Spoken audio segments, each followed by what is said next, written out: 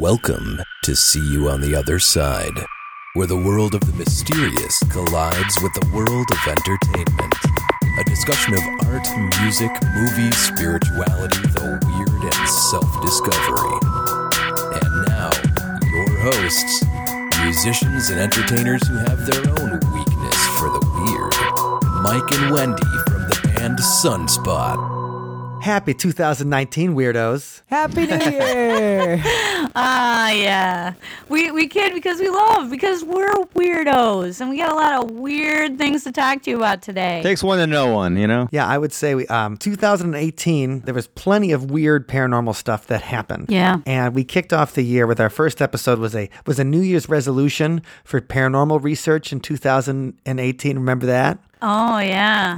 I didn't do get remember maimed. that. I didn't get maimed. Sad to say. No. I'm still working on it. No, but remember that we had the resolution for paranormal research, not just the resolution for getting Being victimized. Not just my personal resolution of getting attacked by a ghost. We did have and personal narrowly resolutions, escaping but with my life. Sorry.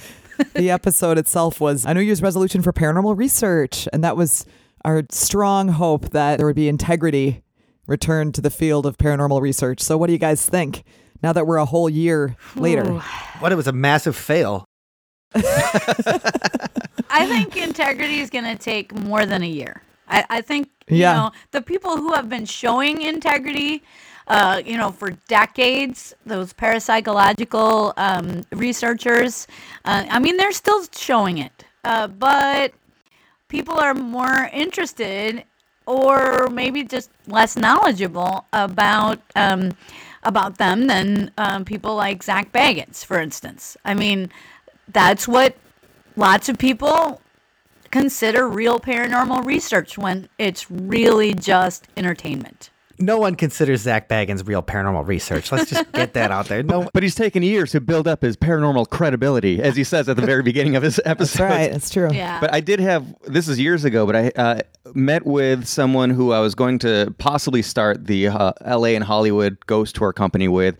And she actually said to me during our little meet and greet that we'll worry about telling a good story first and the facts second. And that was the only meeting I had with her. No way am I going to go into business with this person. Man, seriously. Boo. I would say nothing has changed.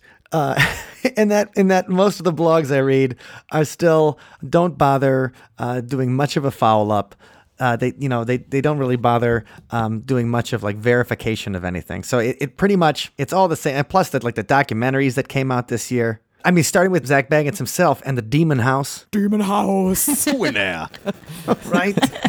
Well, let's be honest. It was a little unfair of us to say that we were having a resolution for paranormal research when so much of it is out of our hands. But I think for the research that we did individually and as a group, I think we had the utmost integrity. Well, and a lot of new opportunities came our way in 2018. So, there's a lot that we were able to do personally. And I understand what you're saying, Wendy, but I mean, somebody's got to say something. And if it's us, it's got to be us. No. I was just saying that the episode being a New Year's resolution it's like usually when you make a resolution, it's something that you can control, that you. Yeah. And it was more of our hope for 2018. But this is the first step. Talking about it openly is the first step. Definitely. And we've seen with other people who are coming from TV. I mean, I think Grant Wilson, for example, is, he's very interested in doing some real research. He comes to it, from a background of, it's TV, but I think in his heart, he really believes that, parapsychological research should unite with what's going on amongst the more casual ghost hunters. Well, that's exactly a good segue into what Scott kind of wanted to bring up as his story for the day. Today we're going over the best paranormal stories and topics and stuff like that we saw in 2018. And Scott, we were just talking to it before we started that you had mentioned Grant Wilson was one of the people who talked about the topic you wanted to bring up today. Yeah, and actually, just to piggyback on that a little bit more, Grant has been very frustrated with trying to bring new shows to the air because what he wants to do doesn't quite match up with the TV criteria, and that's why he went and off and made his own YouTube channel. Is just doing what he wants to do there, and it's just kind of like being honest and not trying to be showy and entertaining, but just informational. So hats off to that. But something that I always find fascinating is when, for whatever reason, a theory takes hold and maybe begins to present itself in studies more and more often. Because you would think that something that happens in the paranormal world just continues to happen at the same rate of occurrence, and the same observations are made year in, year out. But when, for whatever reason, we start to see something that was only just a theory starts to present itself more and more, you start to wonder, is something changing on the other side? Or is there something changing about how we are able to perceive the other side? And something that because we went out and we got to have a lot of fun at a number of different awesome events across the country this year.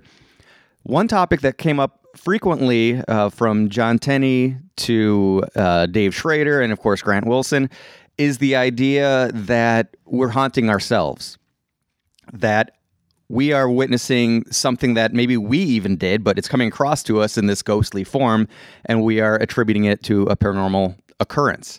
And John Tenney had this amazing long story, which I won't fully get into here, but he was helping investigate a house where this old woman would hear children laughing and playing in the house. And there's no history of kids ever living in this house, and he was never able to figure out what was going on. And many years go by, he decides he wants to stop in and pay a visit to this lady and see what's new. Is the occurrence is still happening? And that woman has either passed away or moved away, but now that house is full of children. And so was this woman hearing into the future of the house? And so that idea that time is kind of overlapping onto itself and bleeding through in some way, that's something that we heard, again, all of these different people talk about. So why all of a sudden are we hearing these stories? I have no answer for that, but I find it fascinating. You know, we had an episode kind of about that, about how people are processing time, and the whole idea of the block universe. That, to go back to the episode where we talked about it, the idea of the block universe is that, we exist in 3 dimensions, right? Like, we go to see movies now, they're in 3D too. Everything's in 3D. Yeah. But so we exist in 3 dimensions, but then we also exist in time. And when you think about the entirety of the universe, you picture it in time as, like, right now I'm talking to you and it's like a slice of time in the universe. So that's like another dimension is this slice. I don't know if I'm saying it right, but every second is like a slice. And when you look at the universe as a whole, you can see the whole pie. And time happens at once, and we just experience it backward to forward. Pie. Yeah, making everybody hungry. Right. But we experience it moving forward. And so this idea of everything having happened at once, that completely fits in with the time bleeds thing, because maybe you're seeing a different slice of the good old time pie. And I like how Dave Schrader, the first time I heard talk about this, it was Dave Schrader at a Chicago Ghost Conference many, many years ago at this point. And he said, we always visualize time being a beginning to end, just a piece of string going in one direction. But what if that string is just crumpled up into a million, just into a ball? And just everywhere the string is rubbing against itself, that's where we're seeing a bleed through. Of course, Dave would talk about things rubbing against themselves. But these ideas are ancient. That time is cyclical. So they go back to a lot of indigenous peoples and their concept of time. So it's interesting to talk about things that may be changing, because there seems to be a lot of change as well around ETs or contacts with other intelligences.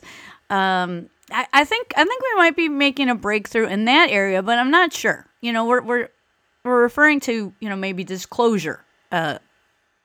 That's what I'm wondering the most about. Of course, last year, right at the end of last year, I think it was around the 15th of December 2017, which was actually the big Silver Bridge collapse 50th anniversary. So maybe but it was right around then.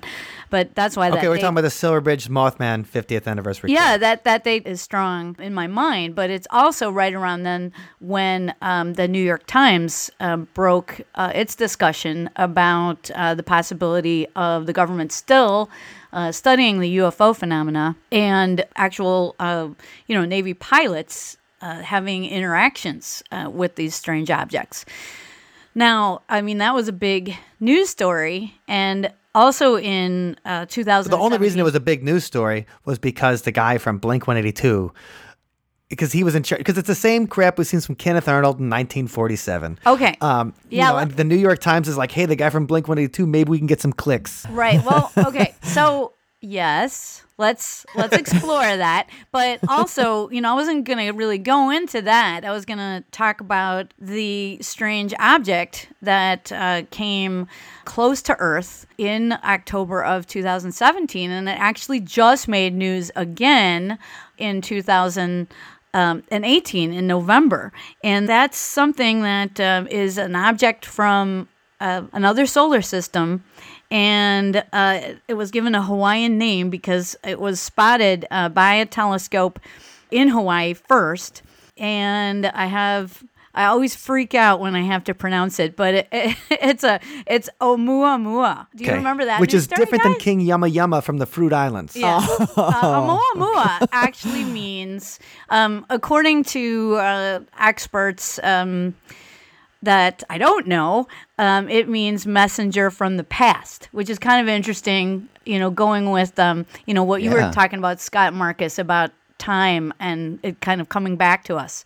But an expert that I do know, Lopaka Kapanui from Hawaii Paracon, he says that it actually means messenger from far away. So either way, it's a compelling story because this object spotted by a telescope in Hawaii in October of 2017 really got scientists to notice. Here's this strange object. They can't actually see it. They have to visualize it through the way it's emanating light, through the way that it's reacting with light, let's say.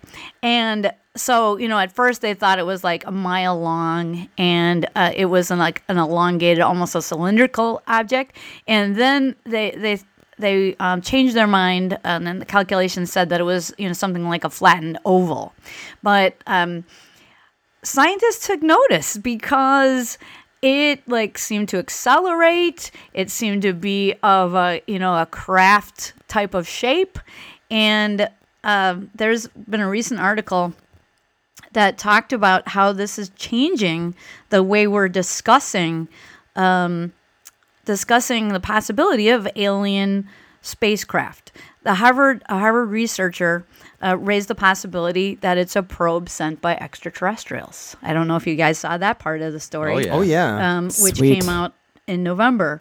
But they're elevating the discussion of possible extraterrestrials, possible intelligent life in space. And there was a recent article that talked about how this interaction with this object has made it respectable to talk about the possibility of an alien spacecraft coming near Earth, and how would we know if it's a spacecraft or if it's a natural object. So they're working that out now, what would be the criteria that you would be looking for. Well, where was this? How far away was this? Well, it sounds really far away to me. It was 15 million miles away, but astronomically that's quite close. And that's like next door. It was within our solar system, at least. Okay, yes. So it was within the solar system. All right. But it came from another solar system, they say. Cool. That's exciting.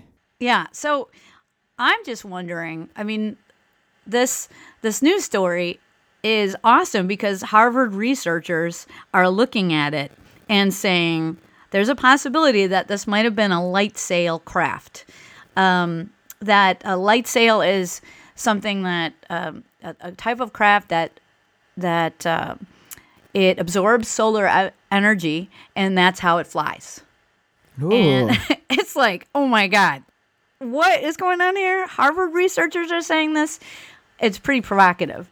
That's awesome. And they're not being drummed out or anything like that. They're not like, get out of here, Timothy Leary, or anything like that. They're, people are listening to him. Well, I think the trend, so far, we're talking about trends in 2018. I think the trends of when it comes to UFOs and aliens, I think you find a lot less scientific pushback than you do with psychic powers and ghosts.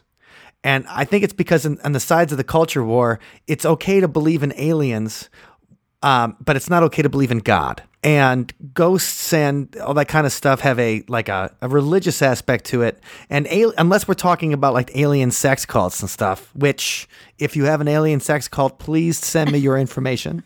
Please contact us immediately. Oh gosh, just an invite to the Facebook group at least. Yes, I'm just interested in seeing your paperwork. Maybe you're a quick PowerPoint. But the thing is that besides like the people that worship aliens, or like you think of the cults and everything, the Raelians and Heaven's Gate, and aliens are also very, they're just believable to atheists. So I think you're going to see a lot less pushback from that. Right. Yeah. But I mean, that crossover is amazing. That, people who are atheists, still find something for them in our discussion. Right. Oh, yeah. So subscribe to our podcast, please. But you got to believe in something. Yeah. And it's like it's bred into us. I mean, even there's the book, The God Gene. And if you can't believe that in Jesus, then maybe you want to believe that Jesus was an alien. Yeah, absolutely. But I just think that things do seem to be changing. And I know there's a lot of argument right now about, there'll never be disclosure because, the government can't possibly admit to having this knowledge of extraterrestrial contact with humans. But I'm wondering what you guys think. I mean, I can totally see the argument that they wouldn't want to admit openly to a lot of these things because then it might open them to, possible legal action or, some people finding fault in, what they did or didn't do.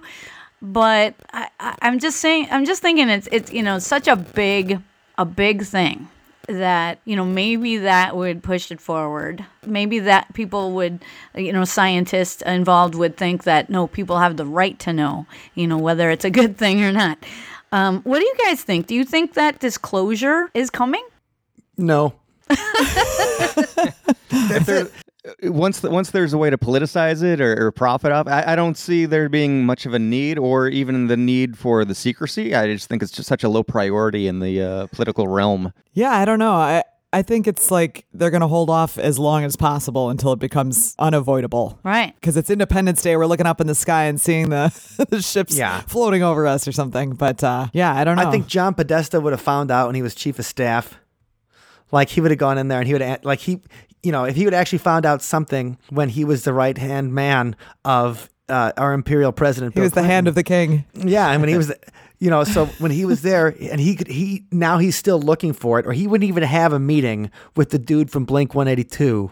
He'd be like, no, forget about it. So I think if there was something out there, and I don't know how they'd keep a secret for 70 years. That's a big one. That is a big one. But have they kept the secret? Or, do they just, put something out there, put a little bit out there, and, enough to, release the pressure. But they don't, come out wholesale and admit to it. I mean, that was pretty dramatic, I think, to find out that they're possible, the New York Times reporting that there's possible alien artifacts that are being studied by Bob Bigelow. I mean, hello, that's a big thing. Right, but also, yes, and Bob Bigelow was just on 60 Minutes talking about it too, and he's like, I absolutely believe in aliens, you bet. And then he declines to talk more about it. And I just think the fact that these guys won't be straight with it, it's almost like someone's writing the script for them. It's like when you were watching Lost.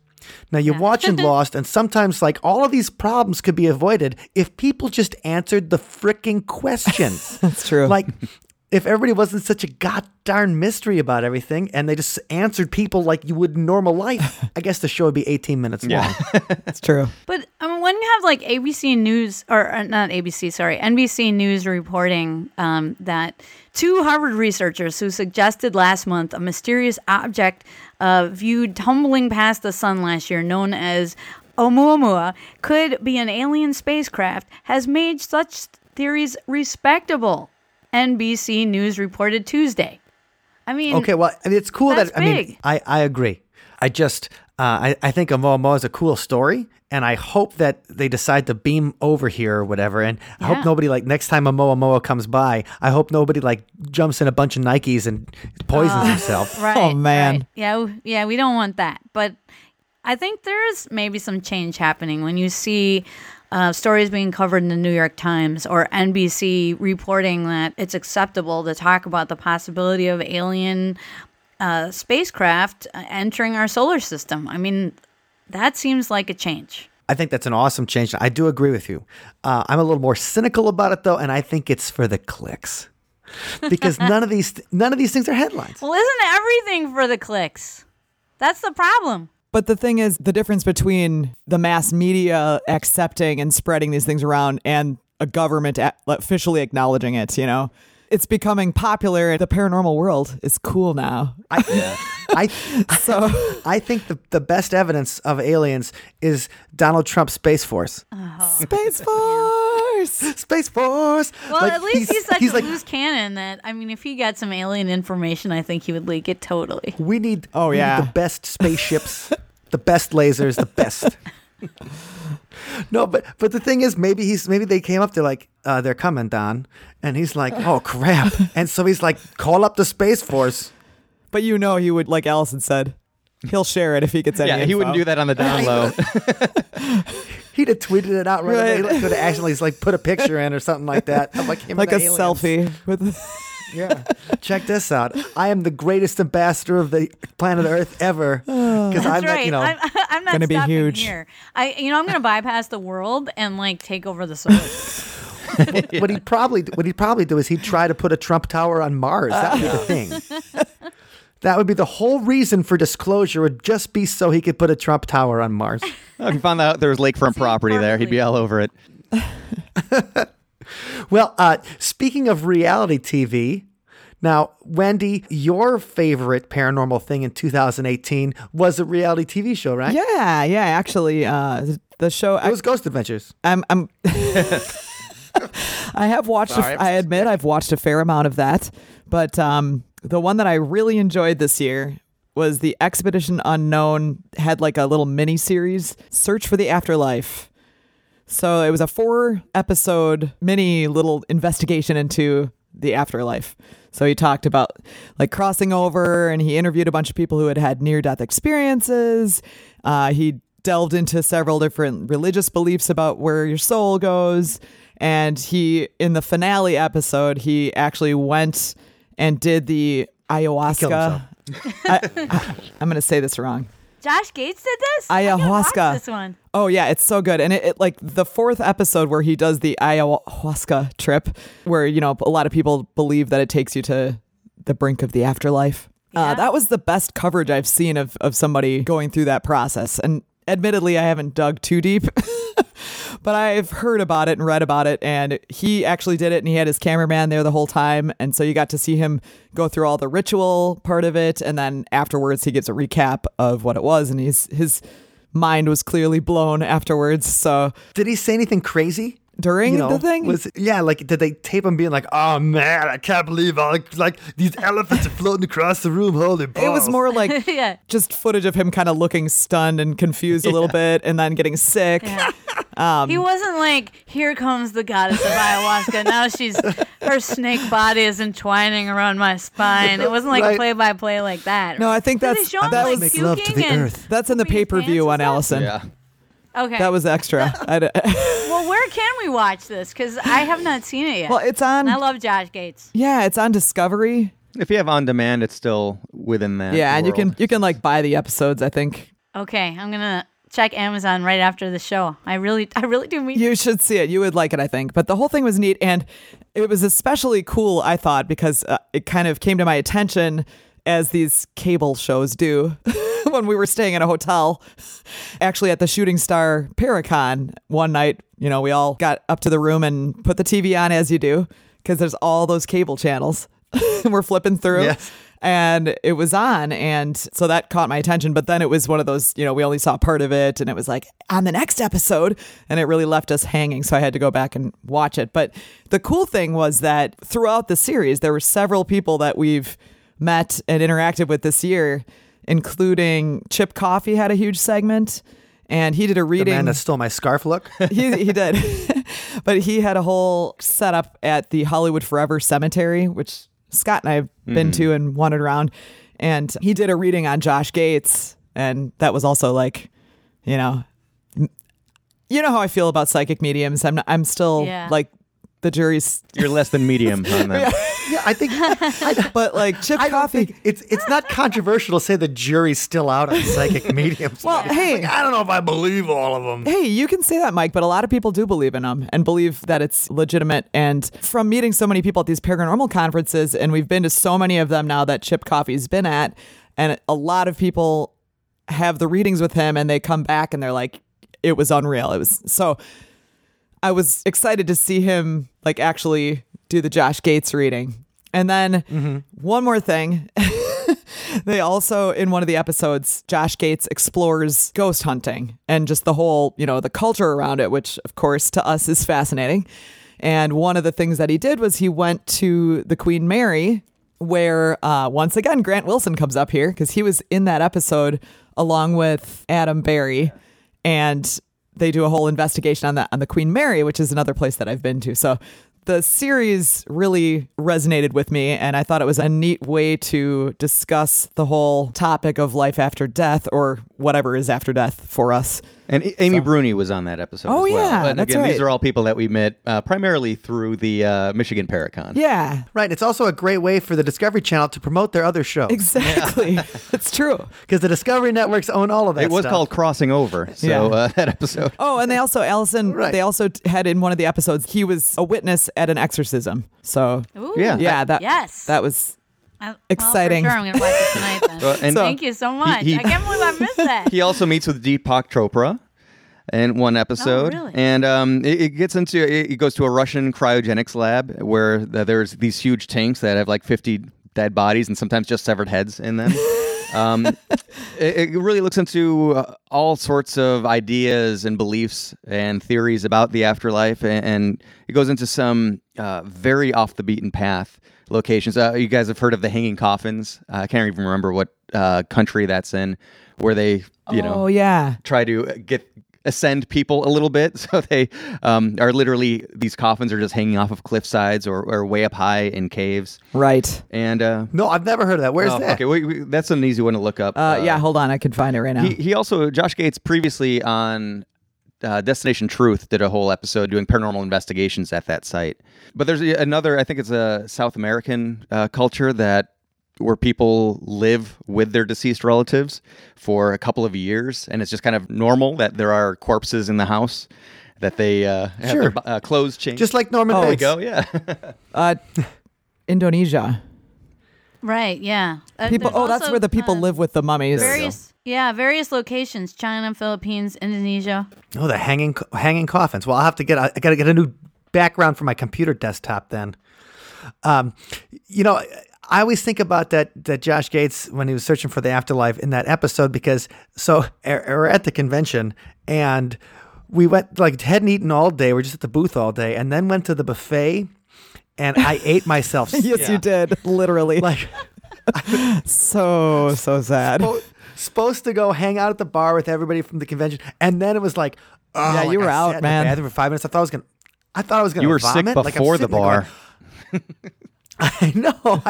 I couldn't believe it. Like, I'd never eaten so much that I thought I was going to vomit. And that's what happened that day. And so we went up to the room, and everybody passed out. We're just kind of watching Josh Gates in the background. And then I'm like, oh my God, we drove 8 hours to be here. I've got to go party with somebody or talk to him or something. So I went back downstairs, and I'd lost $200 the night before, and I won it all back. There you go. Yeah. That night. So I feel It was lucky.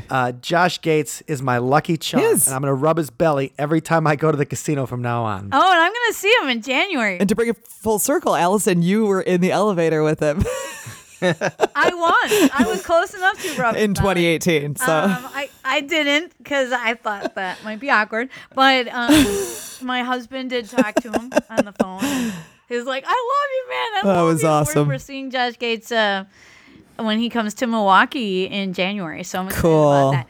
Now, as far as these paranormal shows, for me, Josh Gates has done the best job on those shows because Agreed. as you can see with that mini series he did with the Afterlife, and he's also done a mini series through not Destination Truth, sorry, Expedition Unknown, looking for the Yeti. He did search for the Yeti as well.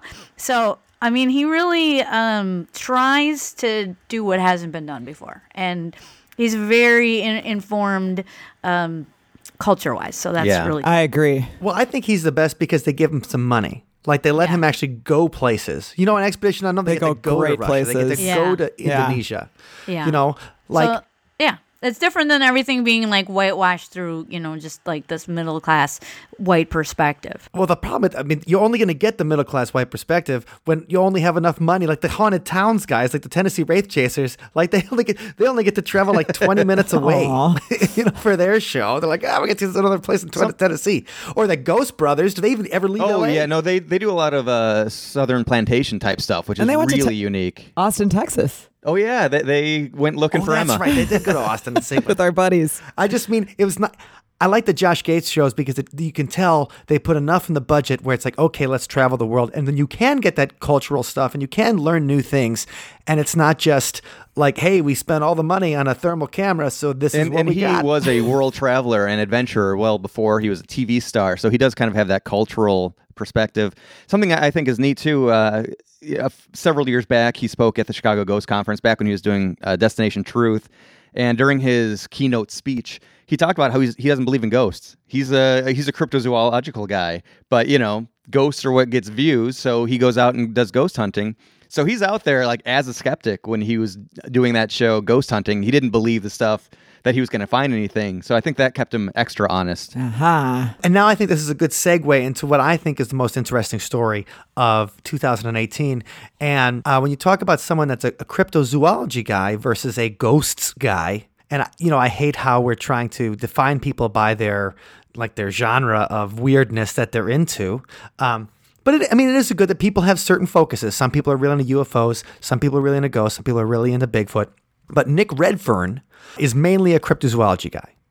And he'll even say that he doesn't know many ghost stories. And when we had him on the show earlier and we interviewed him and asked him a ghost story of his own, he's like, "Oh, I've got too many ghost stories." Yeah, that was up at Shooting Star. Yeah, and he didn't even have that many, but he was still willing to share one at least. But a cryptozoology guy whose book on the Slender Man really affected a lot of what I was thinking about this year. And that's because we started talking about tulpas when we were talking about people seeing Santa Claus in real life last year. And you guys would not equate seeing Santa Claus to seeing the, like Bigfoot, right? No. You don't think of it completely like that. Because Bigfoot seems like an Bigfoot isn't animal. just sitting in the mall in a throne. Okay. Does he sit on a throne in the That woods? would be great. I don't think anybody did like Santa Bigfoot on the throne. That we gotta talk to Jay Bachochin But the thing is, about that. you wouldn't say, okay, if someone told you, I saw a UFO, I saw like a flying saucer in the sky, and it was unbelievable. I've never seen anything like that in my life. You'd be like, oh my God, I think I believe you. If you said, people like, I saw a ghost, I saw a Civil War soldier walk through my bedroom, and I've never seen anything like it. We've had that in Madison. People have seen Civil War soldiers at Camp Randall right here. And they're like, yeah, I can believe that because it could be a ghost of a Civil War soldier who died here. It could be a recording, like a haunting, like it somehow was taped, the stone tape theory. Yep. And so that's believable. But when somebody says to you, I saw Santa Claus, you want to punch him in their stupid face. Yeah, Oh, so violent. right. Okay. We get passionate about this stuff. I just don't like liars. I saw Hanukkah Harry once. I saw the Tooth Fairy. I know you saw the Tooth Fairy. It doesn't make me want to punch you, Wendy. That's not what I mean. Thank you. Okay, good. But what it means is that it's just, you feel like when somebody says they saw something ridiculous or something that's obviously fictional, it like you feel like they're making fun of you. Oh, you saw a UFO? I saw Santa, jackass. That kind of thing. Yeah. So and so that brings me to what I think is the most fascinating thing that I've been reading about and researching in 2018, and that's tulpas. Mm-hmm. And Nick really brings it forward in his book, the Slender Man Mysteries, and he throws in a little exploitation stuff too in there, which is obviously I enjoy that part of the work. But this idea that the Slender Man stabbing happened the day after they talked about it on Coast to Coast. I mean, we've talked about this many times, and Allison, you talk about it right in the book, right? In Nick's book. Yeah, because I heard it, happening almost in real time. So the idea of tulpas or our reality being more malleable than we would think. I mean, I think that is coming to fruition. I mean, it is becoming more popular, more accepted, and I think the borders of our reality. We're not building the wall fast enough because things are coming through. That's right. And I'm really, really excited about that, especially when you think about like chaos magic, for example, the ideas that these constructions that we make, like Superman, for example, when I said that, everybody here, got a clear picture of Superman in their mind, that you could call him definitely in the Christopher Reeve version. Right. Saying. But that you could call him in a magical ritual. You could call that energy in. The idea that these are energies that we can play with as human beings. We have this power to reshape our reality using these constructions, and that they do have some reality. It's too easy to say, the Tibetan thought form, the tulpa, and because it's not really. I think we're misstating the Buddhist belief by saying that it comes from Buddhism, because they do have these ideas of several souls and emanations happening of a soul from your head. You think about something, you contemplate something, you can make something happen, but it's really a theosophist. It's really an early 20th century idea, this idea of the thought form. It's kind of borrowed from Buddhism and then transformed. Madame Blavatsky. Yeah, right, Madame Blavatsky. We like Madame Blavatsky. That's right. We talked about her with Gary Lackman earlier this year. And Alexandra David Neal, I'm not sure if I say it right because there's an accent mark. Alexandra David Neal. Yeah, she was awesome. Yeah, and she's the one who basically gives us this idea of the tulpa. In she quote, magic formations generated by a powerful concentration of thought. And, she said that these, monks that she was studying in Tibet, she was saying that they would make tulpas to do the housework. Oh my God. How can I get convenient. the guidebook on that? Come on. That is what my Christmas present should have been, Mike. But right. The guide to house cleaning. That sounds like a Manahuni though, too. Oh yeah. It's all good. But okay, so we get into it. So the Slender Man then becomes a tulpa that people see in real life because there's so much psychic energy focused on it. Santa Claus becomes something that we see in real life because so many people believe in Santa Claus. My daughter was talking about Santa today. She's like, "Where'd Santa go?" I'm like, "He's at the North Pole." What's he doing? He's sleeping. Because he had to deliver all those presents. He's like, he worked really hard. He's in a sugar coma, too. International. Aw. And so, you have that, people see that. Wendy sees the Tooth Fairy because she believes in the Tooth Fairy. Can we hear a little bit of that story again? When I was young, I woke up in the middle of the night and I saw a lady with long flowing hair and a long dress standing right next to my dresser. And it was a Tooth Fairy. Wow. What made you think it was the Tooth Fairy? I don't know. I just knew for some reason. Did you have a tooth? She had pliers and she was yanking. Yeah, did you have a tooth on offer under the pillow or something? I actually don't remember, but I told my family and they've loved that story ever since. They've never let you forget. They've never stopped mocking me for it. The Tooth Fairy. I love that story. Yeah, me too. But this idea that, it really comes up, and Nick talks about it in the Slender Man. We talked about it in the Santa Claus episode, and that, there's an X-Files episode about it where like a tulpa gets created and it goes off on its own and it's killing people, and it's played by a guy from Rancid. Sweet band. But then it starts coming up later in the Beast of Bray Road movie, the documentary that Seth Breedlove made this year. Halfway through, it goes from cryptozoology, so this idea that there is a Beast of Bray Road, like sneaking around southeastern Wisconsin, even though I feel like if there was a werewolf sneaking around in southeastern Wisconsin, we would have seen, see him all the time, because there's the more mutilated cows and stuff. But that's kind of why it switches to, okay, there's a Beast of Bray Road as cryptozoology, to the Beast of Bray Road as like this evil entity that's been brought forth from the other side. And it changes to like, we conjured the Beast of Bray Road with like satanic rituals and magic and things. Oh, man. Magic.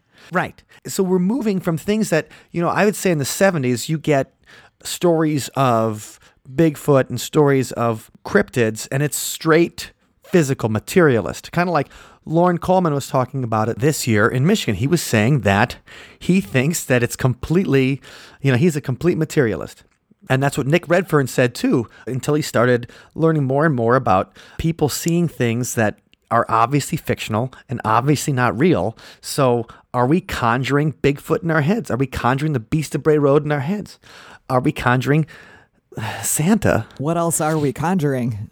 The Slender Right. Man. Yeah, did we conjure Donald Trump into his presidency? That's what Gary Lockman's latest book is all about, Dark Star Rising.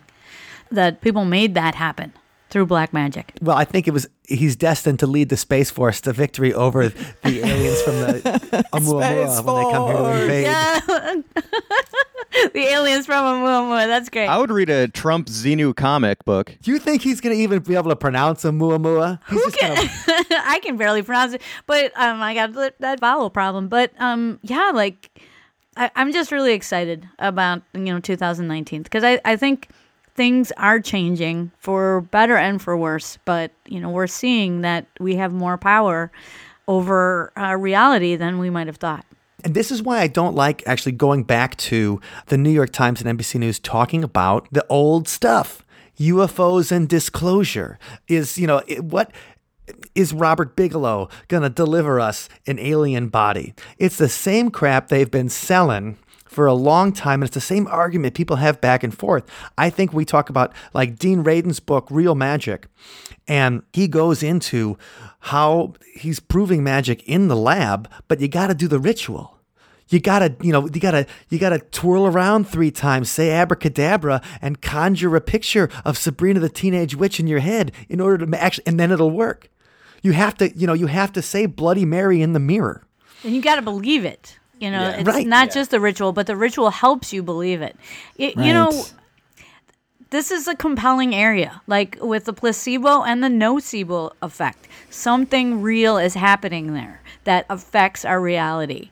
And this is something we need to look into closer. And if we get pulled back into the old arguments, I just think we're going to lose it. I almost feel like the government wants us to talk about disclosure, because then we're not talking about how the fact when they're tracking Santa's radar on Christmas Eve, they're actually tracking something. Yeah, and so when I see that, when we just watched the Area 51, or tried to make it through the first half of the Area 51 documentary on Bob Lazar. Right. Yeah. Over Christmas, this is what we do, people. Yeah, and it's the same old, and if you guys aren't familiar with Area 51, probably listen to another podcast. Right. I'm sure we got a primer in there somewhere. But the thing is that this guy said he worked at Area 51 in the 1980s. He worked there for a few weeks, and then his mind was blown because he saw these flying saucers, and then he immediately went to the news, and he was a whistleblower. And he can't prove his credentials. He says the government took away his MIT degree. Right. And it's, we were listening to this when it was first coming out 30 years ago. So to us, it's nothing new. And like Scott was saying at the beginning of the podcast, it's like everything old is new again. That, time is cyclical. It's coming back on itself. And, like fashion. Right. Yeah. And maybe that's what's happening here. But except hypercolor T-shirts are never coming back. I don't know, Mike. But I'm just saying, with Art Bell's Zubas? with Art Bell's passing in 2018, it just felt right to me that all these things, these topics that he brought to the forefront, but to the forefront in the middle of the night. I mean, how much to the forefront was that? And now it's on the pages of the New York Times. Now it's respectable to talk about alien spacecraft. So yes, these documentaries, I think just the footage itself would be interesting without all the, the trumped up stuff that like the voiceover and the showy music and all that, to try to make it weirder. I mean, it's weird enough as it is. And I think, there is something in there of value. I agree, and I think the discussion's worth having, but I mean, I feel like we've been having the same discussion for a long time. And that's why the thing is, okay, Harvard researchers are seeing something weird on this craft that's coming out, that's 15 million miles away. They're seeing things that are not what you would say natural effects, natural gravity, natural light, things like that. Which reminds one of Independence Day, when they have this object, near Earth object, and it's decelerating. Well, in this case, it accelerated when it came, when it came closer to the sun. Yeah, and actually, that exactly what I was going to say. And maybe I'll have a link. Maybe we'll put it in the show notes. But it's from Vox, and it really gets into how this trajectory of this thing came in, and it was definitely between Earth and the sun, so it was very close. And its trajectory going away, somehow it accelerated. So of its own volition, at this point, they know how things move through space, and this thing is like 25,000 kilometers ahead of where they think it should have been by now. So how did that happen? Right. Yeah, I mean, there's even a TED Talk about it. People look into Oumuamua. Hey, I said it that time without stumbling. There you go. And I get a cookie now. Why it's excited is because they just haven't talked about, and that's almost like Rendezvous with Rama, kind of in the that Arthur C. Clarke book. That's almost one of the ways we could detect alien life may not be because the government is hiding them in the Nevada desert. In the actual TED Talk, one of the researchers said that they did originally name it Rama because of that story. And cool. But then they changed it because a Hawaiian telescope discovered it, so they wanted to give it a Hawaiian name. And that funny thing is also in the book why they call it Rama is because when they're looking at interstellar objects, they ran out of Greek and Roman deities and mythology to name things after. So then they started moving to because Arthur C. Clarke lived in Sri Lanka, then they moved. He was thinking Hindu deities, but you could just go through as we go through the scale. Okay, now we're out of Hindus. Now let's go to Hawaiian. Now we're on Hawaiian. Now let's go to different the Germanic or whatever. So that's a fun thing. Interesting also. Morgan Freeman owned the rights to Rendezvous with Rama for years and tried to get it made and just could never get funding. Aww. And now he's like 100. You can still narrate. No, he's not that old, but I think he could still do it. Now with all this, new fascination and all these strange things, do it. Well, obviously, I haven't read it for about 25 years, but I remember it's an awesome book and I recommend it. But that's the thing. It's a new way of looking at stuff, and that's what I'm excited about. That's the thing in 2018 why Tulpas excited me, because I never really thought of this idea that we could, think things to life. Like, it seems so ridiculous to me until you have these reports of people seeing things where there was a ton of psychic energy behind it. And I think that's why it's so fascinating. That's why I'm interested in talking about it in 2019, because, okay, we can't find the Bigfoot poop. You know what I mean? Like, we can't get the ghosts on film in the way we want to. It's like, oh, there's a noise. I got the EVP. It says it loves me. It loves me. We do know that there's a nocebo and placebo effect. We do have some research based information on exactly what you're talking about, Mike. And, we have tons of beliefs around it. We have tons of people out there, practicing chaos magic and other rituals, to try to summon this power. Right. And so let's summon some more Patreons in 2019. All right. We're having a chaos ritual every month. You guys can check that out at OthersidePodcast.com/donate. Let's do it. But either way, those were our favorite things in 2018. Time Bleeds. Are we being haunted by ourselves? Josh Gates and the Search for the Afterlife. Make sure you check that out. Look up Oumuamua. It's going to blow your mind. This is all going to be in the show notes. And then Tulpas. Thoughts are things. Be careful what you think about because you don't want it showing up under your That's bed. right. And those show notes you can find at othersidepodcast.com/229. And talking about paranormal highlights, and I said this to Wendy earlier today, my paranormal highlight of all of the places we've been all over the country this year, the highlight for me is every month getting together with those awesome Patreons, sharing our stories, feeling the sense of awesome community of us fellow weirdos. And all the cool stuff that they've tipped us off to, and some crazy movies that we've watched, and some incredible places that we got to visit. And wonderful people we got to visit. Right. Including Chelsea and Chuck. Yes. And we see Dr. Ned at almost every show. And so obviously we shout out to Dr. Ned in every episode because he's at the Patreon level where he gets a shout out in every Thanks, Ned. And we love Dr. Ned. Yes. Yeah. And okay. And the thing is, we're actually finishing up right here, and then we're going off to do a Patreon hangout tonight. We're looking forward to it.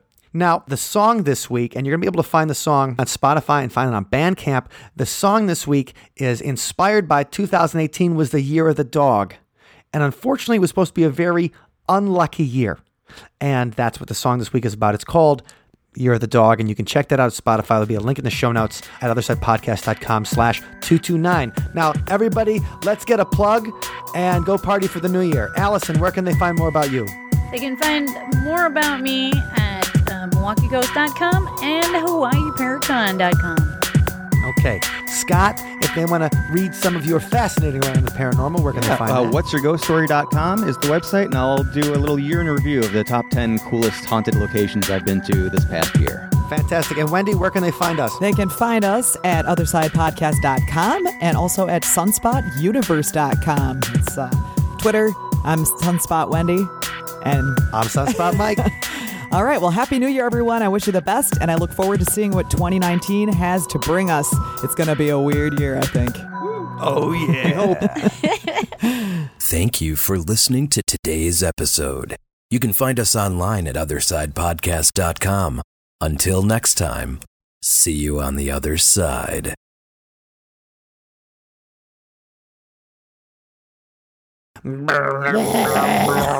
It says it loves me. It loves me. If you have an alien sex cult, please send me your information.